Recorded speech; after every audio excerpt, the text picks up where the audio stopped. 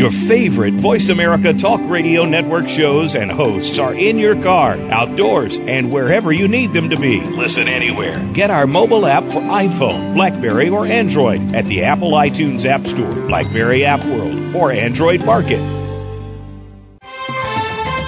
The following program is being brought to you on the Voice America Variety Channel. For more information about our network and to check our additional show hosts and topics of interest, please visit voiceamericavariety.com. The Voice America Talk Radio Network is the worldwide leader in live Internet talk radio. Visit voiceamerica.com. The views and ideas expressed on the following program are strictly those of the host or guests and do not necessarily reflect the views and ideas held by the Voice America Talk Radio Network, its staff, and management. Good night. Welcome to the Kathryn Zox Show. This informative and entertaining show will start your mornings off on the right foot. Here's your host, Kathryn Zox, your social worker with the microphone. Good morning. I'm Kathryn Zox. I'm your social worker with a microphone. You're listening to VoiceAmericaVariety.com and World Talk Radio. We are live every Wednesday morning from 9 to 10 Eastern, and we are then archived. So once we've done the show on Wednesdays, you can hear it. Usually we're up in the early evening, and it is archived then, so you can listen to it any time. And also my new show, The Social Workers, which is on an FM station in Albany, New York, 90.9 Albany, New York, The Social Workers. That's every Thursday from 10 to 11 Eastern. This morning I have one guest, Dr. Richard Klein.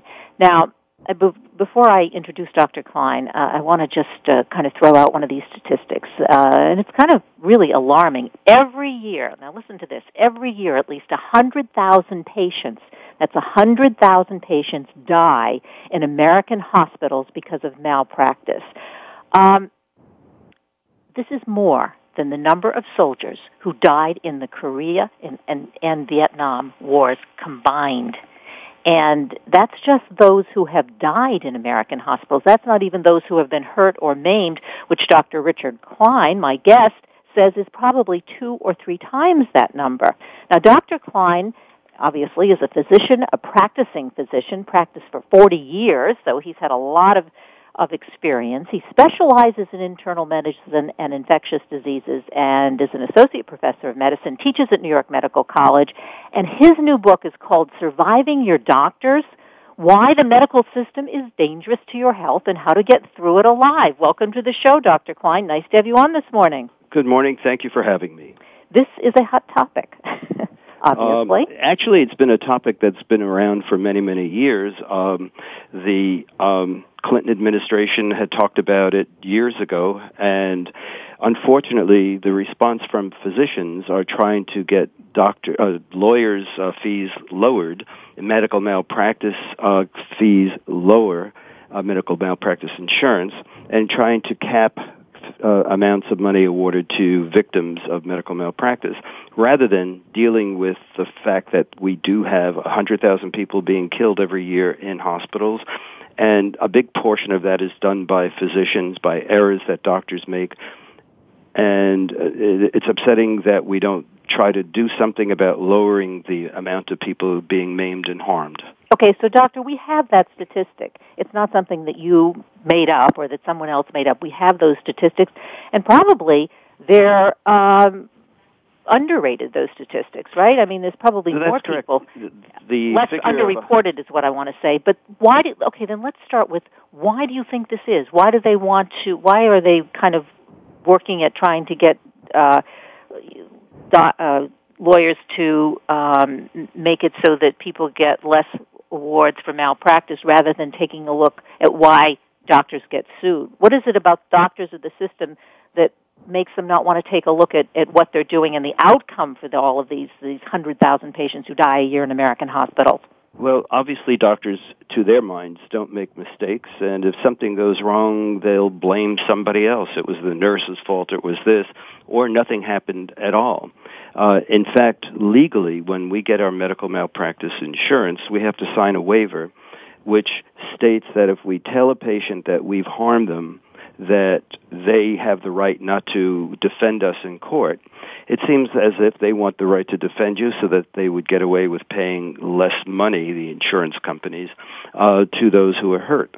So we are legally not allowed to talk about it. And in Sweden, for example, they have a claims court for people who are hurt by doctors, and they treat it as if it was an on-the-job disability, whereas people get paid for the loss of this or the loss of that.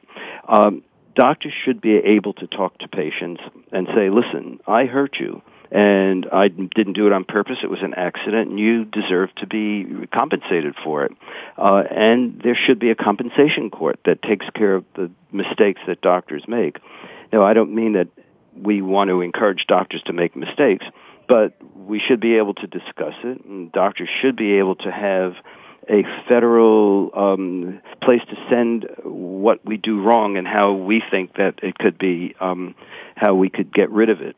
So are you saying that the legal system or the insurance companies really have doctors' hands tied behind their backs? You're not allowed to say to your patient, I made a mistake? That is correct. You'll never hear a doctor say, I made a mistake. And one of the reasons is his ego, and most important, legally, if he wants to be covered by his medical malpractice, he he cannot say anything. So we're talking about when you're getting medical care and you think the care is based on medical practices, it's based on legal and ego?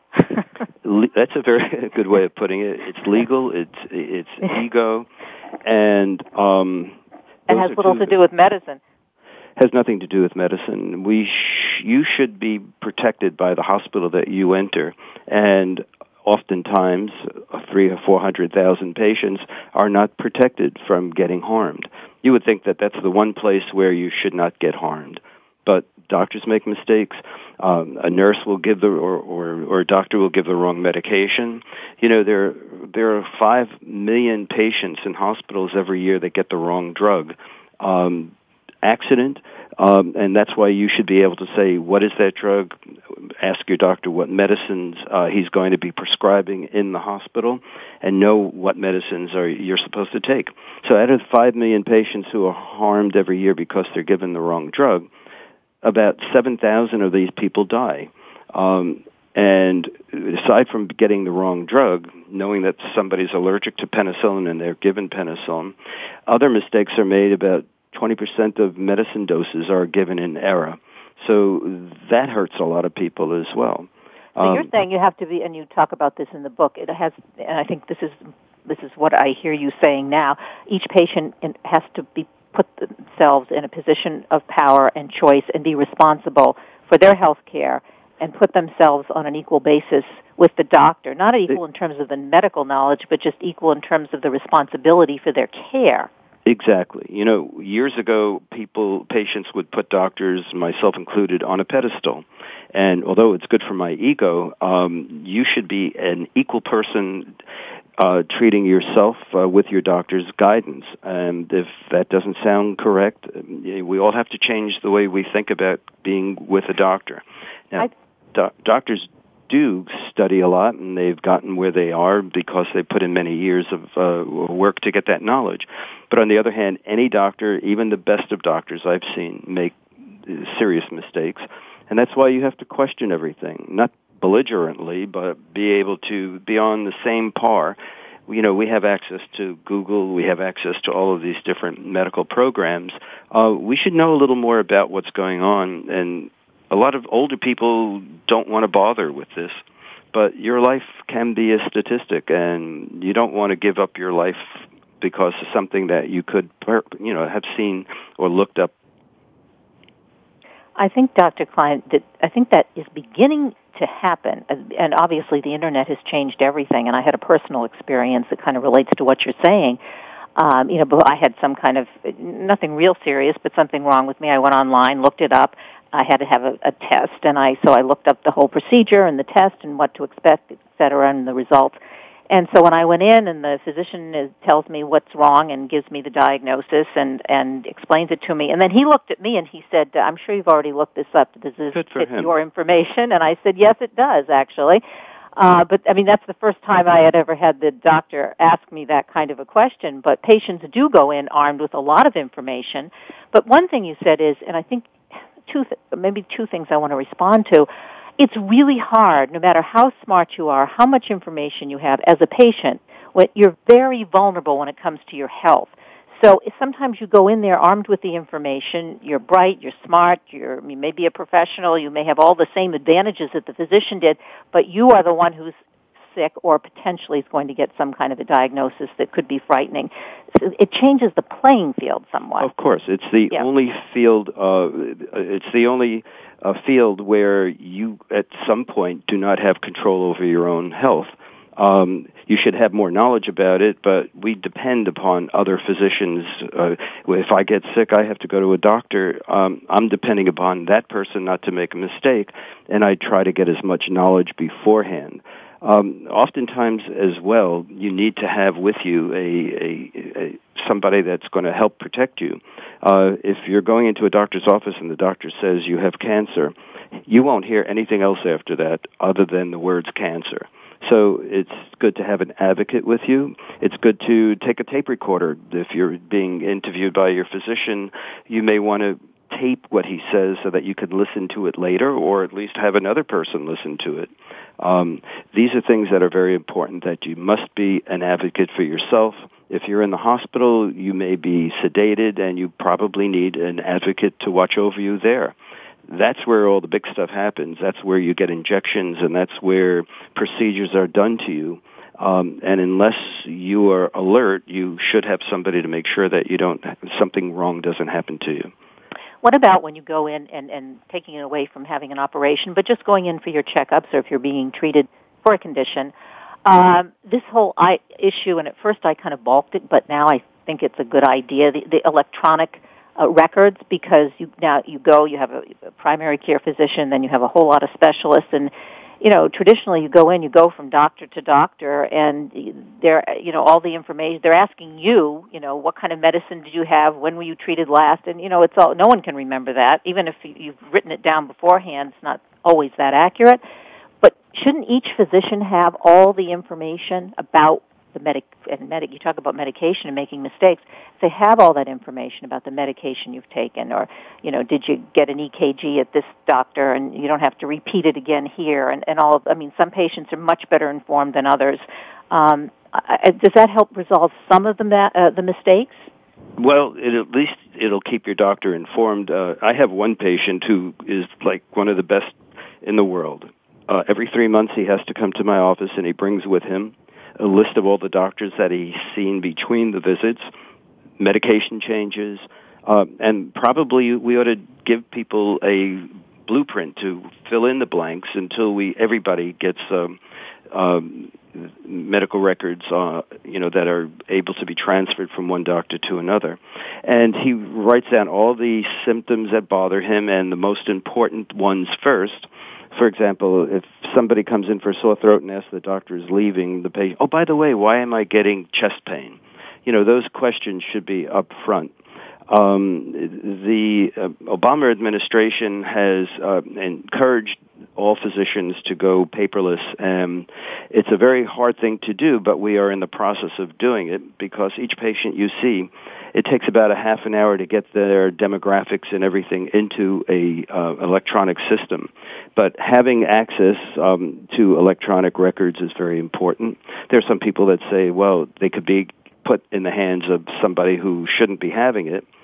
So I encourage people, and we. But my argument for that is, my investment companies it's all electronic. So that's all. But I still don't want Merrill Lynch to be writing things out in handwritten, even though people may have access and they could. And then your credit cards and security numbers wind up in the wrong hands. Yeah. Well, there is some validity to that, but on the other hand, if we give out cards in my office that has written, on it that the patient should write on their medications, what they're allergic to, what diagnoses they have, and I encourage them to take that and keep it in their wallet or pocketbook, so that if they wind up someplace, it'll all be written down. One of the things that patients don't understand is that if they go to a specialist and the specialist says, well, I need another opinion, and you get sent to another, and then before you know it, there are 3 or 4 other doctors that your internist doesn't know about, and your primary care should know about where you've been and what you've been given. and should be in charge like a captain of a ship. A lot of patients don't do that, and that's harmful to them. Yeah, I think all of that, as we're talking about this, eventually we're kind of in transition. When this stuff all becomes electronic, it'll be kind of a click of the switch. The information, anyway. Yes, that everybody will have access to the information. The patient, the doctors, the different doctors, the primary care physician. I think that's a positive. That it will. That's the way we're headed. And as difficult as it is to instill into our machines. But as I said, it's important that doctors know what's going on. It's very important. And medical records is one, electronic records is one way to help. Dr. Clyde, I want to just go on to a different subject because you've written about a lot of different kinds of things in your book, Surviving Your Doctors. What about, and I think this is the number one problem in our country today, and I think doctors obviously are very connected to this problem, or at least they should be, is obesity. You say in one of the statistics in your book, 1 out of every 3 Americans is morbidly obese. What are we going to do about that? And I think that's, I probably talk about it on my show with every guest, no matter what their discipline is, but what can we do about that? That is a huge problem. It is, and it's a problem that it starts with children. And oftentimes children go to school and they're being taught good nutrition. The school system that my children go to is noted for having, no junk foods available. The food that is served is, a lot of fiber. Kids get used to eating good food, but the problem is if you have a chubby kid and he goes home to parents who are like 300 pounds, he is then given comfort foods at home, and it's hard to break that cycle. By educating kids is one, but somehow or other we have to reach out to parents. But parents that I see are sitting, they're the ones eating one of these triple-decker ice cream sundaes, and they're much obese. Now, it's a problem that started in the United States, but it's spreading throughout the whole world. Now that we have McDonald's and all of these other fast food chains going throughout the world, and it is estimated that right now we're having a tremendous increase in diabetes because of obesity. It's going to spread around the world, and signs are showing that there's an increase now of diabetes and other related illnesses. It's a tough thing to do. When I was on the Board of Health here in Westchester, I tried to have educational programs that go directly to adults. Now, a lot of people don't want to be fat. If you woke up in the morning, you would want to say, I don't want to be fat and I don't want these diseases, but they don't seem to want it enough. It's like I tell a patient who's smoking, I said, I'm sure you've heard this 1,000 times, but it's wrong to do what you're doing. Yeah, I agree with you, doc, is what I hear. And I'm wrong to do it, or, it's not good for me. But what do you do, Dr. Clyde? I'm going to interrupt you, because what do you do when you're sitting there and your doctor is fat? What is the responsibility, both personally and professionally? Well, that's true. I don't go to that many doctors, but all 3 of them that I do go to, I'm not overweight. I'm 5 feet tall, 105 pounds. The doctors that I go to are all overweight. And everyone in there, 3/4 of the people in their offices, I would say, and, this is just anecdotal, but are morbidly obese.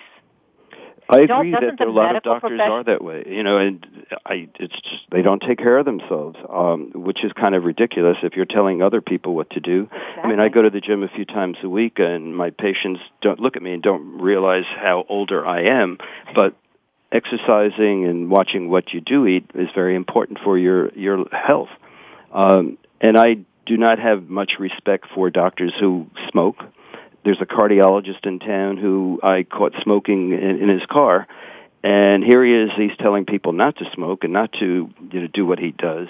And how could a person be valid if he's telling you things that he does, or you see that he does things that are not good for health? So you can't listen to all the things that they're doing, because if you see them breaking the rules and not having a good lifestyle, it's hard to believe in somebody.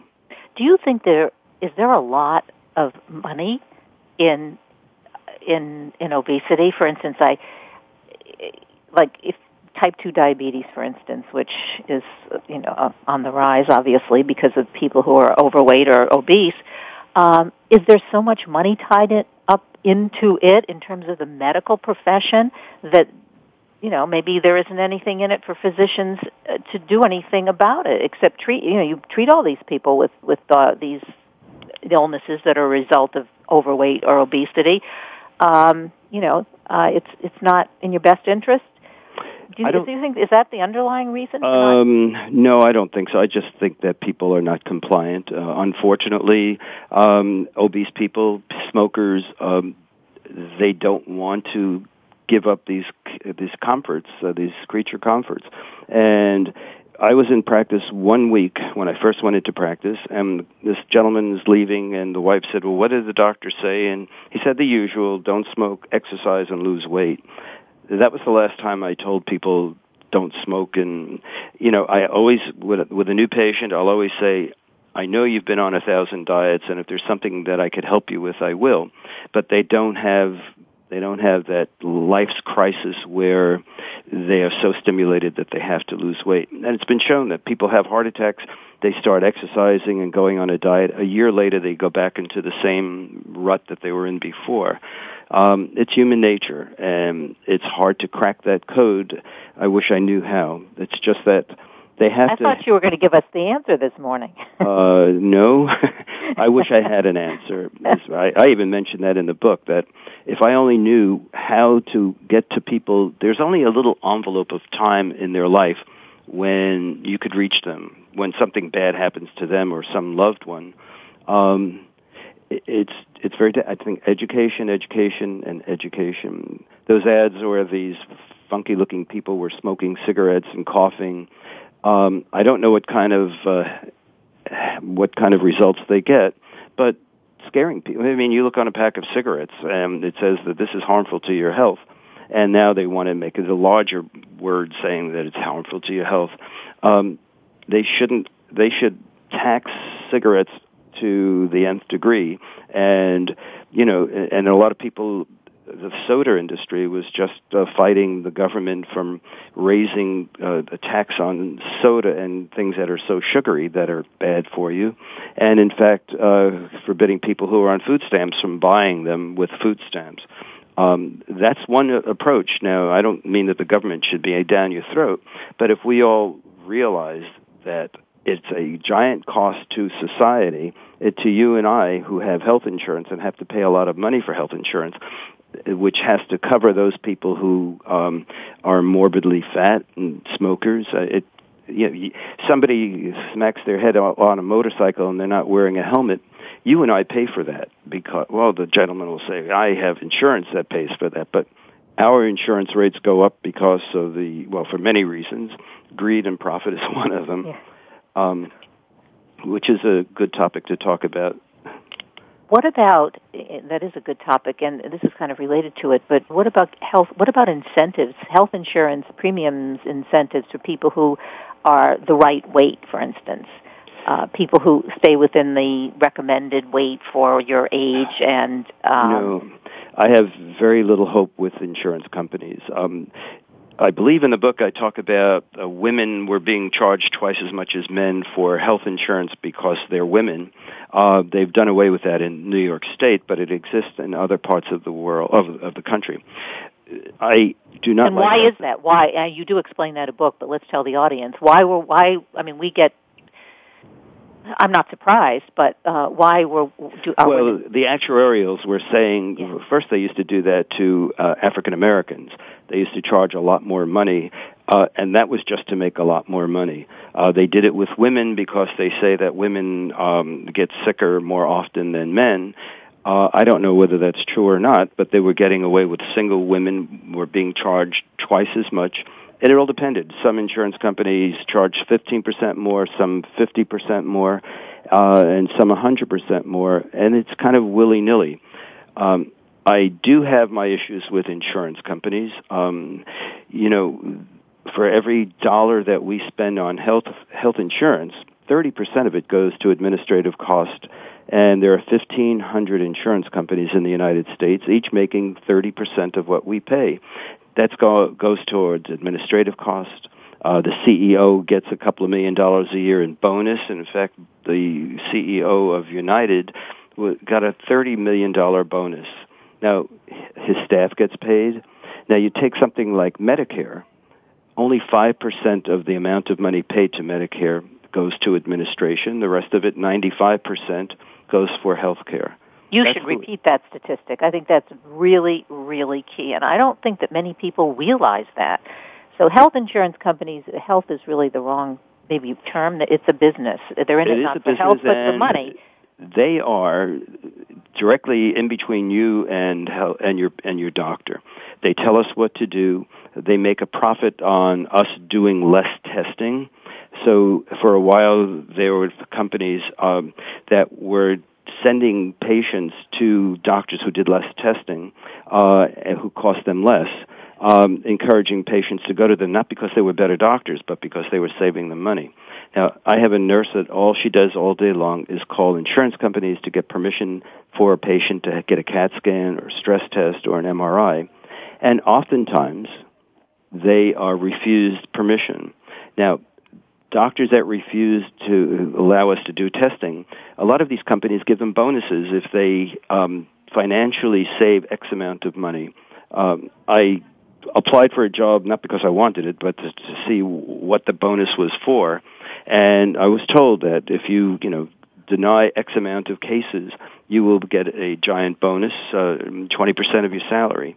And I recorded that whole conversation, so I mentioned it in the book, so I would have legally be able to talk about it. And we don't have the best health care in the world. We have some of the best doctors in the world, but you and I are not one of that 1% that can afford to see these doctors. Very wealthy people come from all over the world to see our specialists who don't take insurance, and you have to pay a premium to see them. There's only about 200 hospitals throughout the United States that are well known for certain illnesses and who have the best doctors. That statistic is really important, and I read that over and over again when I was reading your book, because people will always say, well, we have the best healthcare system in the world, because people from other countries, when they get really sick, they come here. So why do you say that we aren't number one? I mean, that's kind of the mantra. But you pointed out, and I think that the only hospitals that provide that kind of care are 5% of the hospitals in this country. And so that's where they're coming to. They're not coming to your local hospital or community hospital or the ones that we all go to. And the care in many of these hospitals are where most of the patients who are harmed by doctors occurs. If you go to, I guess it's 250 hospitals throughout the country. If you go to these 5-star hospitals, the chance of something happening to you are about 75% less than if you go to your local hospital. So, but we can't always go to the hospitals, and there's only one in New York, a Columbia Presbyterian, but I've had patients hurt at Columbia as well. We are rated by the World Health Organization as 37th in the world. There are 36 countries where the healthcare is better. And believe it or not, Eastern European countries such as Czechoslovakia, Hungary, they have a better healthcare delivery system. Their seniors live longer than ours do. All of their children get all the injections that they're supposed to get, and therefore they have a lower morbidity and mortality rate than our children do. And outcomes for major illnesses are probably as good, if not better, than in the United States. And then we have the burden of 50 million Americans who cannot afford health insurance. You know, we're the only country in the world where you can go bankrupt because you don't have proper health insurance. Bankrupt, that means that if 1 million people go bankrupt every year, their family is average 3 million people go bankrupt. And that's a shame. We have a lot of people without health insurance, with a lot of people who can't afford it. It's very expensive for health insurance, especially now. It's going, every year I pay for my staff, it goes up about 20% a year. And I just read in the paper, in the New York Times yesterday, the day before, that United Healthcare is making over $1 billion, which, that's our money, and it should be going to healthcare, and a third of it lines their pockets.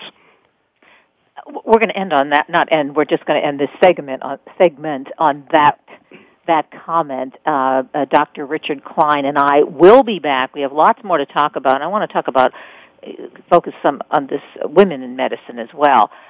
Surviving Your Doctors is the title of his new book, Why the Medical System is Dangerous to Your Health and How to Get Through It Alive. That's what we're talking about this morning on the Kathryn Zox Show on VoiceAmericaVariety.com and World Talk Radio. Don't go away. We'll be back in a minute.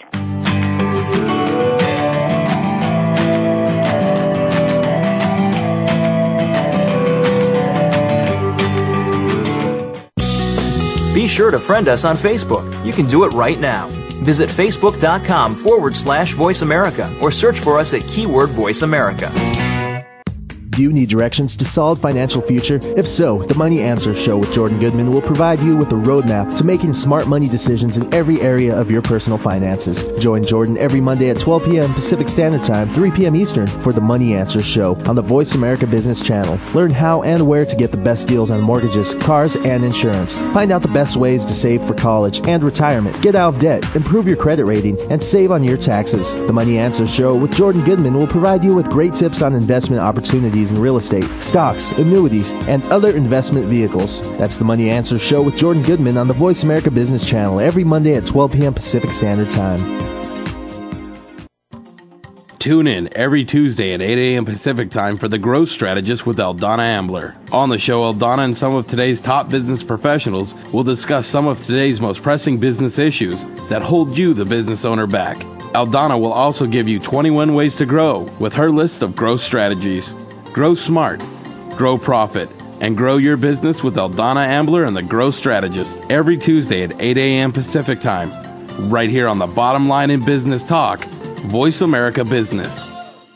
If you're a golf enthusiast and looking for some great golf properties in the desert Southwest, you'll want to make the Golf Realty Network your weekly stop. Hosted by Jane and Al Anderson, the Golf Realty Network is all about living where you play, on the golf side. You'll hear from the course pros and vendors, while the real estate side will bring you the top agents and brokers who know how to market or find your golf community home. Tune in to the Golf Realty Network, Wednesdays at 8 a.m. Pacific, 11 a.m. Eastern on Voice America Variety, and rebroadcast weekly on Voice America Sports. Now there's a new destination for video content, VoiceAmerica.tv. Just like our radio channels and so much more. Voice America Variety, Health and Wellness, Business, Sports, Green Talk, Power Up Motorsports, and Seventh Wave Network now have their own video channel components. Plus, check out exclusive programming, including movies, music, educational courses, science and history, current events, and short features. High-definition, premier quality programs available 24/7. VoiceAmerica.tv. If you think you've seen online TV like this before, let us surprise you. Stimulating talk. It gets those synapses in the brain firing really fast. All the time. The #1 Internet talk station where your opinion counts. VoiceAmerica.com. You're listening to The Kathryn Zox Show. If you would like to join our conversation this morning, call now. The toll-free number is 866-472-5788. That number again is 866-472-5788. We're back. I'm Kathryn Zox, your social worker with the microphone. You are listening to the Kathryn Zox Show on VoiceAmericaVariety.com and World Talk Radio. And if you're just joining us, my guest is Dr. Richard Klein, author of Surviving Your Doctors, Why the Medical System is Dangerous to Your Health and How to Get Through It Alive. Dr. Klein is a practicing physician, associate professor of medicine, and teaches at New York Medical College. Dr. Klein, okay, I want to talk. There's so many topics that you go through in your book. Also, before we begin, before I ask you my first question, the book can be bought online, bookstores everywhere, Amazon.com. And I want to know, is there a website that listeners can go to for more information about the book or about what you and I have been talking about this morning? You could go to my personal website, which is Richard S. Klein, KLEIN.com, richardsKlein.com, and you'll get to meet me and my family, as well as more information about this book and one that I previously wrote. Well, I'm a social worker. I should have asked you about your family in the beginning. You did mention children. How old are they, and how many do you have? Well, I had 4, and one passed away, so I have 3 children ranging in age from 5 years old to 43 years old. 5 to 43? Well, yes. I am very relatively young. I keep myself in good shape, and I have a relatively young wife. And we had a child 5 years ago, and Matthew is just started kindergarten. He just got his white belt in karate. Oh my! And I became his coach for soccer. But every time I go to a soccer game, he doesn't want to play. So we're going to have to choose another sport for him. Or another coach. Another coach, perhaps. Well, we Let do him have do an the assistant soccer, coach. and you can coach another team. Yeah. Well, I never did it for any of my children before. I thought it would be cool, at least to have one child be a coach for one child. But when we do, we split up the 5-year-olds. There's an assistant coach who I asked to have him on her team. But still, he'll play for 2 minutes and then say he's tired. But he loves his karate. Well, I can see that. Well, you do practice what you preach. You're in good health. You work at it, and you're doing the same for your youngest. Well, speaking, you have your son is what, 5 years old? You said? Yes. All right. Let's talk about, because it doesn't apply to him now, but it will in a few years, or it could. And I had this conversation with my boyfriend of 22 years, and he was asking me, because we saw an advertisement on television and about this new drug or this antiviral medication called Gardasil. This is a big controversial. Yeah, I have a lot of feeling about that as well. In Texas they try to make it mandatory.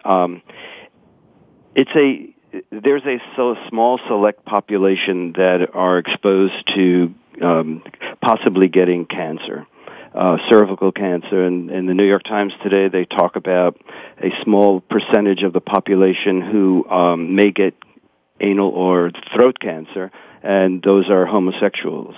It seems to me that the whole world should not be immunized against a disease that only affects a small percent of the population. Furthermore, the Gardasil only takes care of a certain strain of the HPV virus. There are many strains, and only a few are selected out. And sexually active children, I hate to say it that way, but sexually active teens are more prone to getting disease later on in life. But everybody is exposed to this virus, all the different strains of it. We all are exposed to it once you start being sexually active. So maybe explain that more clearly to people, because I don't think that they understand. We may have started out a little bit too technical. What is the history behind the HPV, the human papilloma virus? What is it? Who, you mentioned, I know that women, sexually active women, often young women, older women in general who are sexually active often get the virus. Yes. Now what happens is they get it in the beginning period. of their sexuality. It's passed from one person to the next. And after a certain age, let's say 21, it disappears from the human being's body. And therefore it doesn't cause any problem at all. In some people it remains and can go on to cause disease. But the percentage is so small, and I'm not turning down the fact that 3,000 women die of cervical cancer a year. And had they been protected, my feeling is rather than giving a vaccine, have better observation and continue doing Pap test every year, and not, as has been suggested recently, not to give it, because there are many strains of this virus, as I said before, that that the vaccine doesn't protect you from, and we don't know how long you are protected from the vaccine. Those people that are prone to getting diseases afterwards, such as homosexual boys, and young women who once you become sexually active, the vaccine is not going to work. And I don't see vaccinating the whole world to prevent a small amount of diseases. They came out with a virus, with the vaccine, and we were told that it's harmless and it'll do everybody good. Children have died from the vaccine, and other children have gotten very sick and because of the vaccine. So, is this an example of the pharmaceutical companies and or the medical system at its worst? I mean, where did this? My question was, where did this all come from? I mean, I'm probably a similar age as you, and I know lots of women who have had the virus, and it goes away, and it's never. And if you get regular Pap smears, you can detect whether or not, you can protect yourself against cervical cancer. And better is observation. this coming from the boardroom? We have to, they took a HRT, hormone replacement therapy, which was billions of dollars a year off the market. So now they have to make more. This may be very simplistic, Dr. Klein, but they took that off the market, so now they have to make more money on a new kind of drug for women? I believe that this is all for profit of the pharmaceutical house. When they came out with the vaccine about 5 years ago, it was touted as the best thing ever, and all these politicians were saying how great it was. And then all of a sudden we started reading in the newspapers that people were getting hurt from it, and it wasn't the best thing in the world. If you go online, I always encourage my patients, please go online and look at the Google HPV vaccine. They have the first 100 hits are going to be by the people who make the drug. Who does make the drug? Which pharmaceutical company makes the drug? Not that it matters, I guess, but... Yeah, I'm blocking it right now, but I'm going to look it up online. Okay. But you'll find that about 100 hits came up by the pharmaceutical company, and it's hard to get true information about what it is. However, when we have other vaccines as well that come out and they're not as good as they're told to be. For example, the one for herpes shingles, the vaccine for shingles. That was my next question. Well, do we have to? How many people get shingles in their adulthood? And how many do? Can I tell you how many girlfriends have called me up and said, "Are you getting the shingles? But because you should be getting it." And I'm like, well, why? Can you tell me? They can't exactly tell me why, or how many people get it, or how many women get it, or what the age demographics. I mean, I can look it up as well. So, but tell us, how many people do get shingles every year? Well, I don't know that, but I do know that if 1 out of 150 people who are seniors get it, then that's not a heck of a lot. And most people don't have it severe. And by the way, if you feel some of the symptoms, it takes about 3 days for the symptoms to come out before you develop a rash. And you could prevent that rash if you take an antiviral medication. So some of the symptoms are the same as if you get a cold sore on your lip. You start feeling a burning and funny sensation for a couple of 3 days before it comes out. If you get those symptoms on any part of your body, we can give you a drug that will prevent you from getting the disease at all. By the way, Gardasil that was in your book. I think that is such a good point. I did not know that, and no one has ever said that. Either a doctor or anybody else who I've talked to about this has said, "Well, you have a window of opportunity to get." But isn't this our mentality? The physicians and pharmacists and our whole medical community, the first thing is we need to drug people. I have refused so many medications from my physicians over the years, and I'm so glad that I have. Yes, when you need it, fine, but when I'm always skeptical of a lot of this medication that they prescribe en masse to the whole population. I'll bet you if you ask your doctor, do I really need that medication, 50% of the time they'll say no. We give a lot of antibiotics to kids and to adults because they've been waiting in your waiting room for an hour, and they expect to get something for the disease that they have. Otherwise, why see the doctor? And a lot of times doctors give the medicine just to please the patient. when, in fact, a lot of this medication does harm to people. If you have a cold, you're not going to be getting better with an antibiotic, and if anything, it's going to take the bacteria that are in your system and make them resistant to that antibiotic. So I'll bet if you ask your physician, he or she will say you probably don't need it 50% of the time. And I mentioned that Merck is the manufacturer of Gardasil. Okay, Merck. Merck. There. Write that down, folks. I'm going to give you a little, you have a lot of great stories in the book, and I'm going to tell you one of my stories, which I haven't been able to figure out. This is in my internist, and the big push now is to take vitamin D, I guess. I see this all over the place, and they want to push vitamin D. So they gave me some tests for vitamin D, and a few days later, whenever it was, I get a call on my answering machine, and it's the spokesperson from the doctor's office, and she said, your vitamin D test came back normal, and she gave me the number. But if you're taking, vitamin D, continue to take it. If you're not, fill out we'll send you a prescription for vitamin D. And I hung up, and I thought,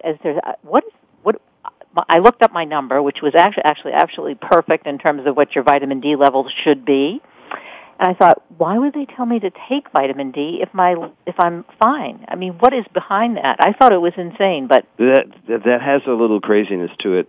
We test people for the past 3 or 4 years. We've been testing people for vitamin D, and 1/3 of the population seems to have low amounts. Now, does it cause it can cause symptoms, and we encourage people who have low vitamin D levels to take vitamin D3. That's the only one that seems to work. Now, women who are perimenopausal, we ask to take calcium with vitamin D because calcium with vitamin D seems to decrease the incidence of osteoporosis. So taking it, but on a much lesser dose, vitamin D therapeutically is 1,000 units a day for mild vitamin D deficiencies.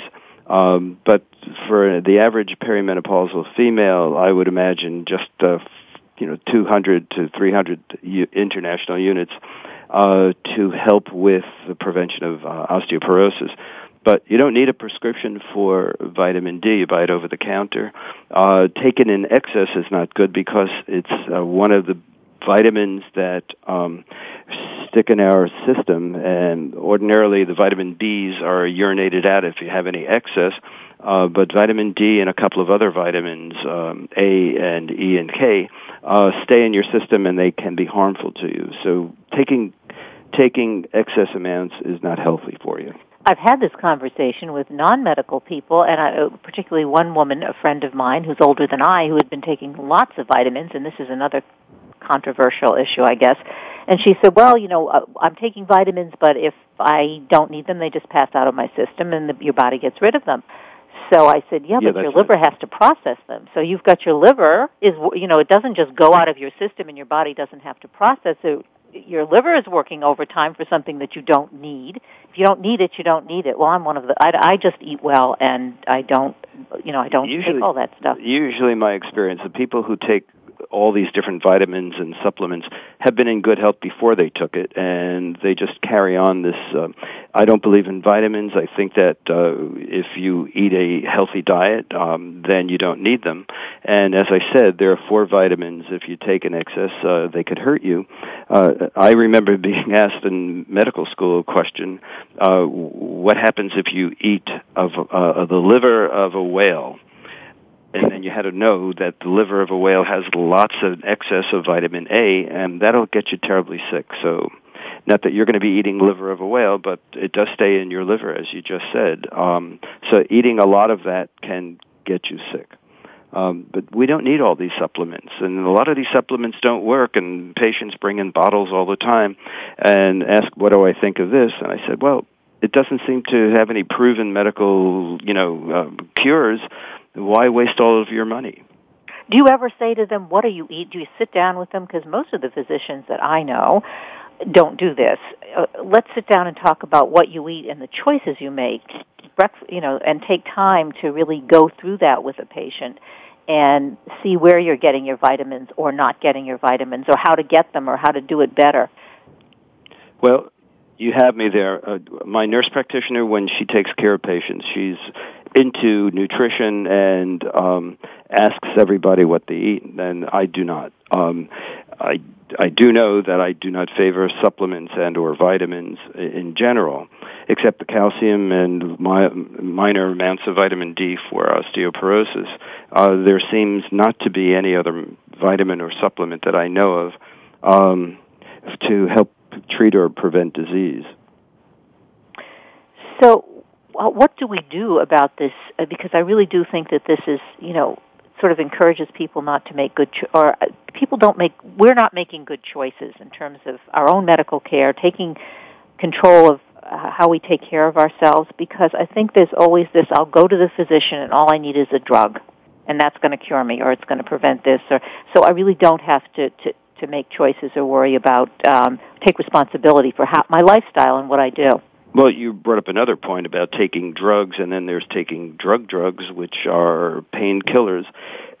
Usually the first week there's a need for a painkiller, but after that, there's no need, and if anything, after about a week or two of being on painkillers, one really becomes addicted to it. And people are more and more addicted.